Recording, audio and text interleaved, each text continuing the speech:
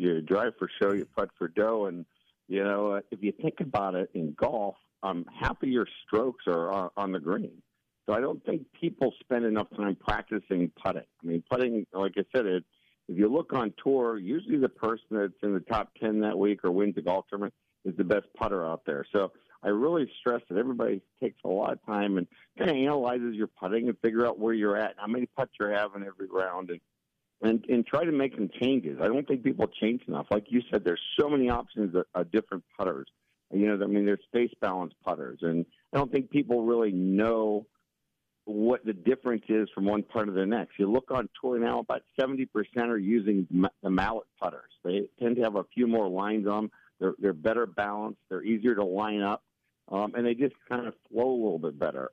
There's long putters. You see some people that have struggled with putters, and they go to long putters where you have your hand up. You're not allowed to anchor, but you're still putting the club up, your left hand high, your right hand low, and using a shoulder turn.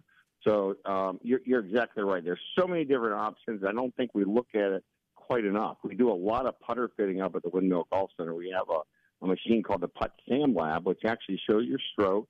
It shows how you're hitting the golf ball, whether you're coming into it on an upward angle or downward angle, if you're cutting across it inside out. And then we'll put a couple of different types of putters in your hand, and then we'll tell you which type of putter you're stroking the best with. So, the help that we give people is immense. So if you're struggling with your putter, call us at the Windmill Golf Center. We're the only ones in Northeast Ohio that do it, and it is really, really neat, and it will definitely help your putting game. It's interesting you mentioned that, because I've often said on the show that putting is more of a feel type of thing. I know for me, for example, I have a really difficult time, just me personally, with the thin sticks, like the thin putters. I always have a tendency to top the golf ball on the putting green, so I use the heavier type of mallet type of delivery with a putter, and I seem to have better performance there, but to each his own. But that's interesting that you can almost fit the putter to that person's stroke. Yeah, and a lot of times too, if the putter is too long or too short, you tend to you're not able to use your shoulders properly. You're not allowed to let your arms hang naturally. I mean, a good proper setup is where you set up, your arms hang naturally, you put your hands on comfortably, whether they're your left hand low or if you're a right hand golfer or traditional type of a grip.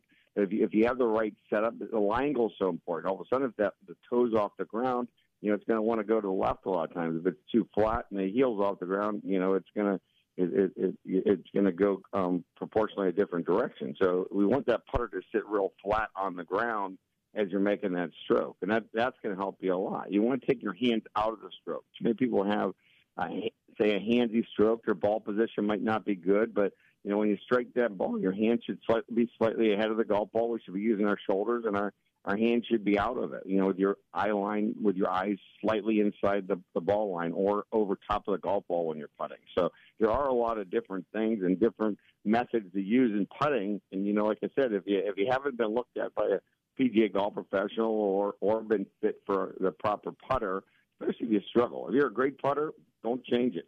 I don't say if it's not broke, don't fix it. But if you are struggling with your putting, really try to get some help, and you can really, really improve your putting. It's not something that has to stay that way for a long period of time. He's our morning show golf pro, Dan Dauk. He's the teaching professional at Windmill Lakes Golf Club. The other item I wanted to bring up this morning, Dan, this is the perfect time for re-gripping. And this is an area that a lot of people will get into the season. They'll say, I should have done this in the off season. And really, it doesn't take a lot of cash to get it done. And it doesn't take a lot of time. You just got to get the clubs together and get them re-gripped. And then, again, Dan, a lot of options when you talk about re-gripping. Yeah, you're exactly right.